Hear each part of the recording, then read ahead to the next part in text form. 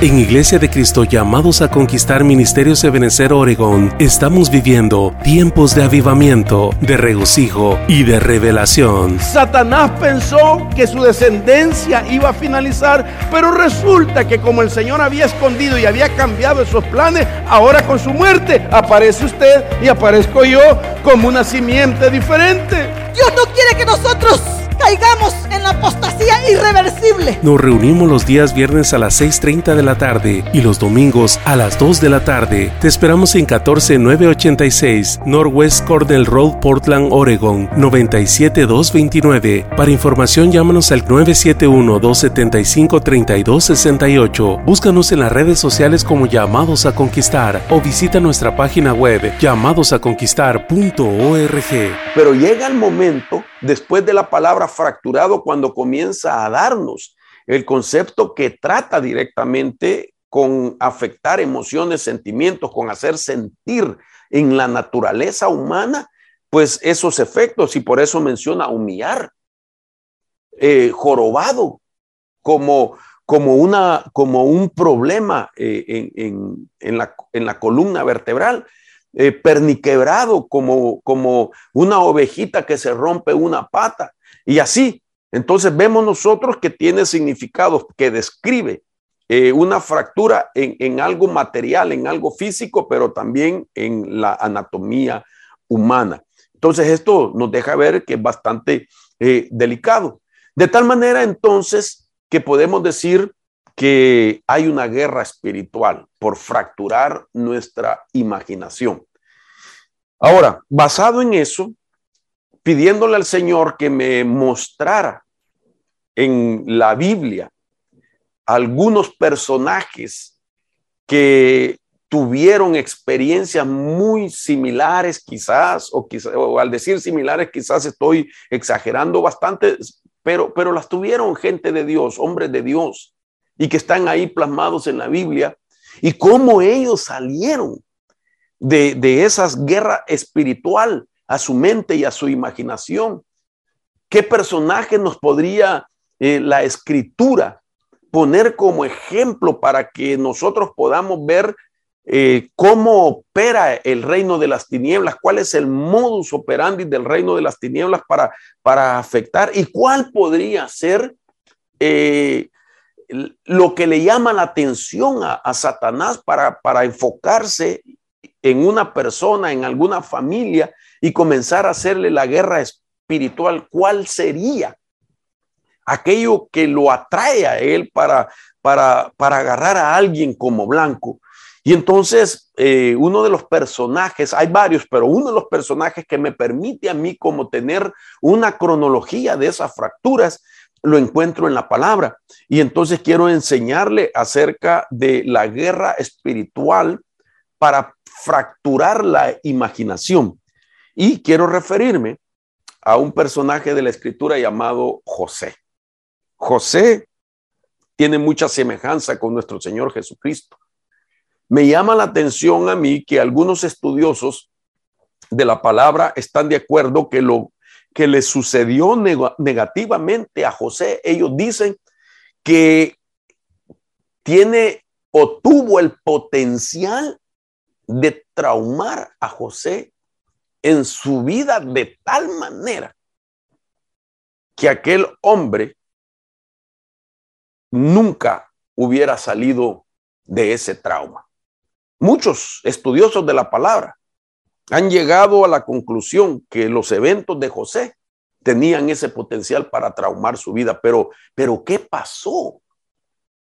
De que al fin de todo lo vemos a José, pues siendo un personaje que llega a compararse a nuestro Señor Jesucristo por el sufrimiento, por haber sido también como un varón probado en dolores.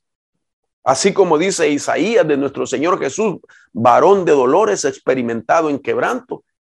José figura también, pero José también es semejante a nosotros, a usted o a mí, que pues tenemos experiencias en la vida que vale la pena que los revisemos para que nosotros no vivamos lo que hace falta antes de que venga el Señor, podamos alcanzar una liberación, una purificación, una sanidad y una limpieza en nuestra imaginación, en orden que nosotros podamos tener claro lo que Dios ha dibujado en esa parte de nuestra mente como propósito que Dios tiene para con nosotros. Entonces quiero leerle el pasaje de Génesis capítulo 45, verso 1. Quiero solamente leer ese pasaje y comenzar a hablar algunas cosas respecto a cómo José experimentó una guerra espiritual en su imaginación. Dice la Biblia: José no pudo contenerse delante de todos los que estaban junto a él y exclamó: haced salir a todos de mi lado. Y no había nadie con él cuando José se dio a conocer a sus hermanos. Y lloró tan fuerte que lo oyeron los egipcios, y la casa de Faraón se enteró de ello. La Biblia nos deja ver con este pasaje que había muchas cosas que los egipcios desconocían de José y que aún el mismo Faraón desconocía de José, y que se dio a conocer un día cuando José saca aquello que tenía reprimido por muchos años y llora de tal manera que la escritura lo pone como una exclamación, exclamó, de que aquel gemido, aquel grito, aquel llanto traspasó las paredes y llegó hasta lo más íntimo de la casa del faraón, y se dio cuenta entonces de todo aquello que había vivido aquel hombre. Esto es lo que deja ver todos los años que José reprimió aquello, y que aquella batalla mental, aquella batalla en la imaginación que se vino dando, hermano, de alguna manera cronológica, era con la intención de fracturar su imaginación. Oiga lo que le estoy diciendo y va a ver por qué se lo digo. Fracturar su imaginación a manera de que eso afectara su fe y olvidara lo que Dios le había mostrado en etapas muy importantes de su vida. Entonces, basado en esto, quisiera hablar un poco de la imaginación intocable, cómo nuestra imaginación en algún momento estaba intacta, no había sido dañada todavía, y quizás en ese tiempo o en esa altura de ese estado íntegro de nuestra imaginación, quizás en esa altura muchos de nosotros recibimos algo de parte de Dios, de lo que Dios iba a hacer en nuestra vida. Entonces aquí es donde vamos a comenzar a ver que a través de una historia bíblica con un personaje llamado José, vamos a notar cómo la imaginación de todo ser humano, cuando algo tiene fundamentalmente, esencialmente y directamente de parte de Dios como propósito, se convierte, al tener de Dios eso, se puede convertir en un blanco de ataque para el reino de las tinieblas, a manera que no se cumpla en nuestra vida. Ahora, este tema es muy importante porque quiero entonces enseñarle por qué es importante que nuestra imaginación, si ha sufrido, tenga una purificación, tenga una sanidad, tenga una limpieza o tenga una liberación. Porque Dios necesita ese estado como para remarcar el propósito de Dios en nuestra vida. O en este caso, hubo un periodo de tiempo cuando nuestra imaginación se encontraba intocable, intacta. Y esto puede comenzar en la etapa de nuestra inocencia. En aquella edad donde existe tanta inocencia en una persona, de que no ha sido trastocada su conciencia, de tal manera que se mantiene siendo una persona pues intocable, inocente. Al decir inocente no quiero decir que es ignorante, sino una inocencia que habla de su pureza, que habla todavía de un estado donde no ha sufrido ningún daño, ni físico, ni almático, ni en su mente. De tal manera entonces que podemos ir a lo que la Biblia nos permite ver cómo este hombre de Dios, José, al tener su imaginación intacta, entonces viene Dios y hace algo en su imaginación. La Biblia nos habla como ejemplo que Dios le dio sueños, oiga, y José vio su futuro, lo imaginó en el sueño, porque los sueños que Dios nos da es con relación a nuestro futuro. De tal manera que los sueños hacen que en nuestra imaginación se pueda como desarrollar un esquema o como un mapa o como un plan de lo que Dios quiere hacer en nuestra vida. Y esto pasó con José. La Biblia dice en el capítulo 37, verso 3, mire cómo era amado José por parte de su padre. Dice, y amaba Israel, es decir, Jacob, a José más que todos sus hijos, porque le había tenido en su vejez y le hizo una ropa de diversos colores. Y viendo sus hermanos que su padre lo amaba más que a todos sus hermanos, le aborrecían, dice, y no le podían hablar pacíficamente.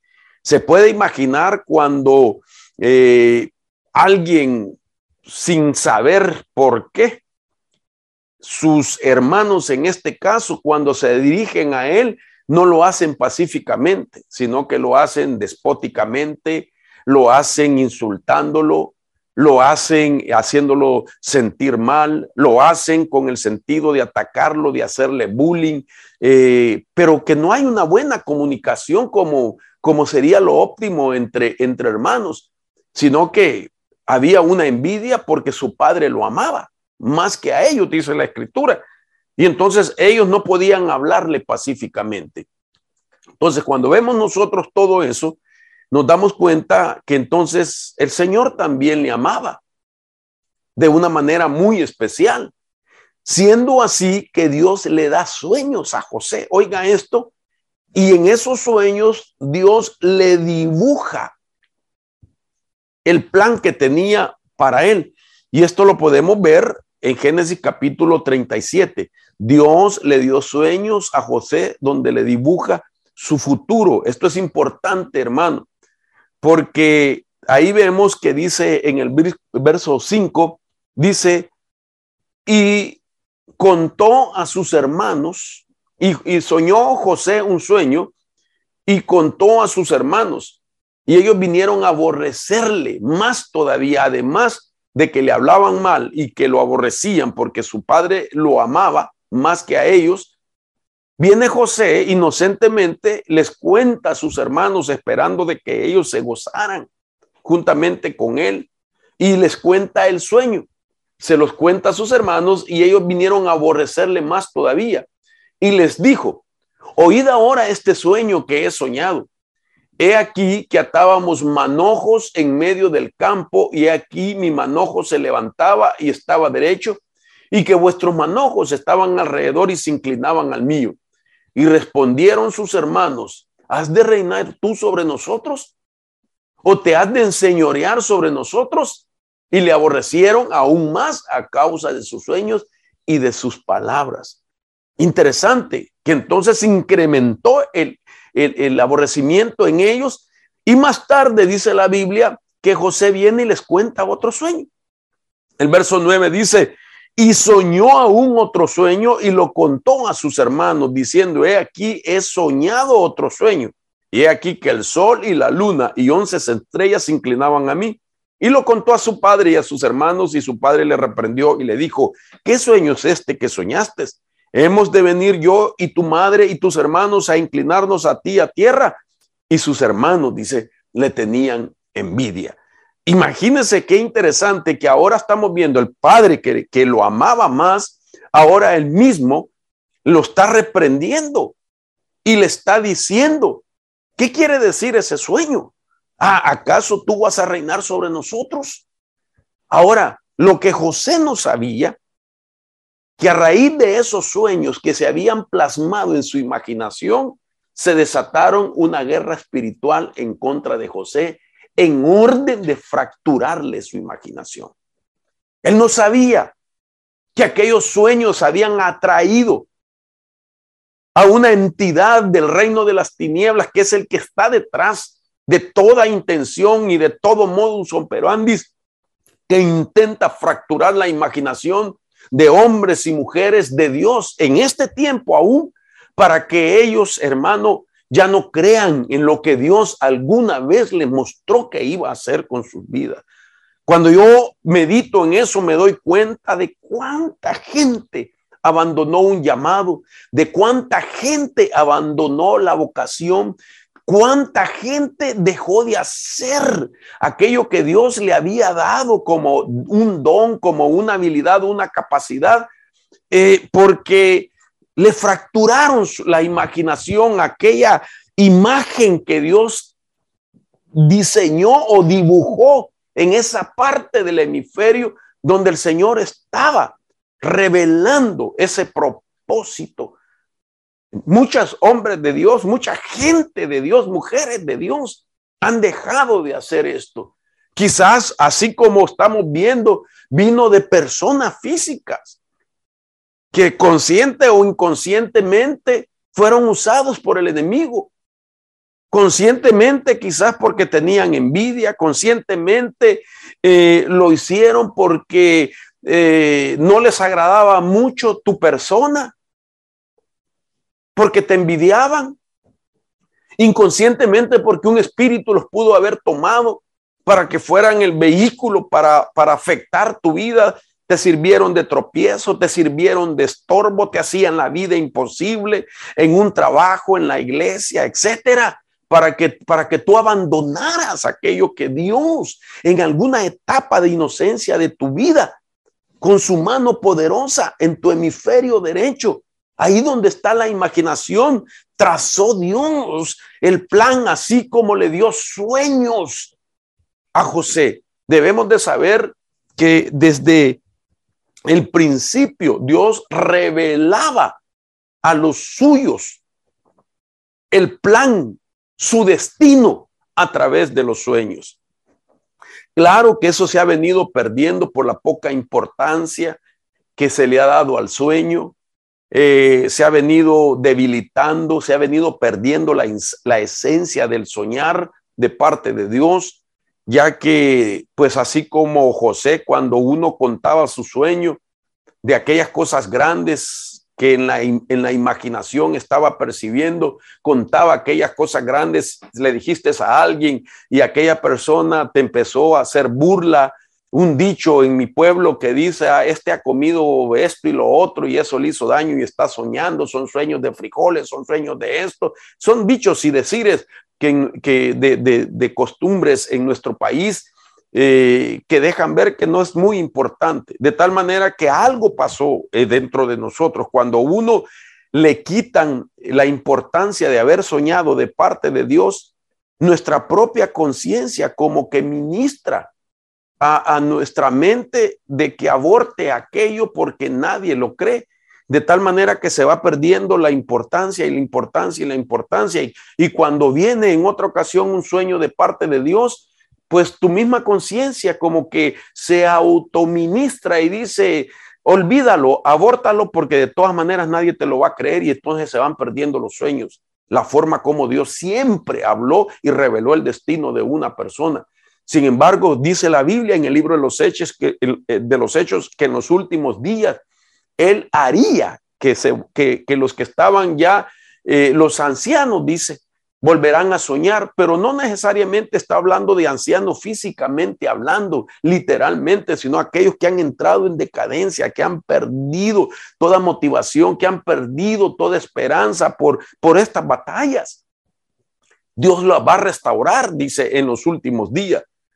Es interesante entonces saber que José no sabía que los sueños que había tenido de parte de Dios iniciarían una guerra espiritual con la intención de dañarle su imaginación. esa batalla tendría la misión de fracturar la imaginación de José y de afectar su fe. Ahora, basado en eso, quisiera también adelantarme un poquito por causa del tiempo y ir directamente a esta parte que nos ha de ayudar a nosotros a cómo entender, hermano, qué es un sueño. Primeramente, para entrar a la cronología de las fracturas que José experimentó en su imaginación. Cuando nosotros miramos en la palabra del Señor, por ejemplo, y analizamos y llegamos a la conclusión, se pueden sacar las diferentes definiciones de la razón por qué Dios nos da sueño. Por ejemplo, los conceptos del sueño es que es como la capacidad de poder visualizar el futuro que Dios ha sembrado en el creyente. Oigan esto, la capacidad de poder visualizar el futuro que Dios ha sembrado en el creyente. Segundo, un sueño es la manera de Dios en la condición humana para proveer un mensaje revelado al creyente.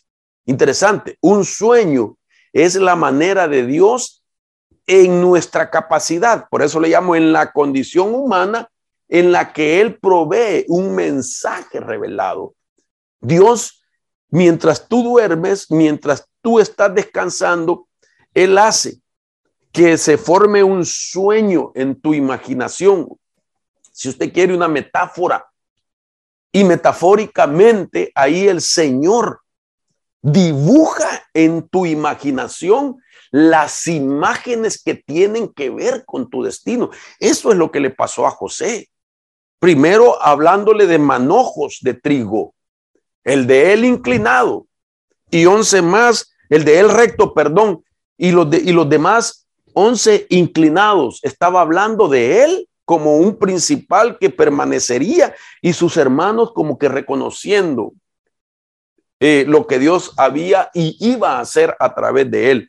Y luego vemos también lo que Dios le dibuja en su imaginación.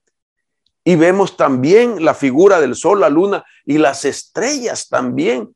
Y su propio padre interpreta el significado de quién es José, de quiénes son sus hermanos y quién es su madre, incluso quién es el propio Israel o el propio Jacob. Entonces, al ver nosotros esto, estamos hablando que Dios necesita ese estado de nuestra imaginación en una condición pues saludable para poder mostrarte lo que Dios tiene para su vida. Claro que cuando yo estoy hablando de poder tener esa imagen en nuestra imaginación, no estoy hablando, hermano, de la doctrina positiva de la nueva era o de la visualización, nada que ver, pero Dios así trabaja. Hay tesoros en el cielo, tesoros espirituales que son revelados por sus ministros a través de su Espíritu Santo. Y porque en Él están cuidadosamente ocultos todos los tesoros de la sabiduría y del conocimiento. Este fue un interesante tema del apóstol Mario Rivera, de Iglesia de Cristo, Llamados a Conquistar, Oregón. Te invitamos a conocer más de nuestro ministerio. Visita nuestra página web www.llamadosaconquistar.org o búscanos en las redes sociales como Llamados a Conquistar. Te esperamos en nuestra próxima emisión.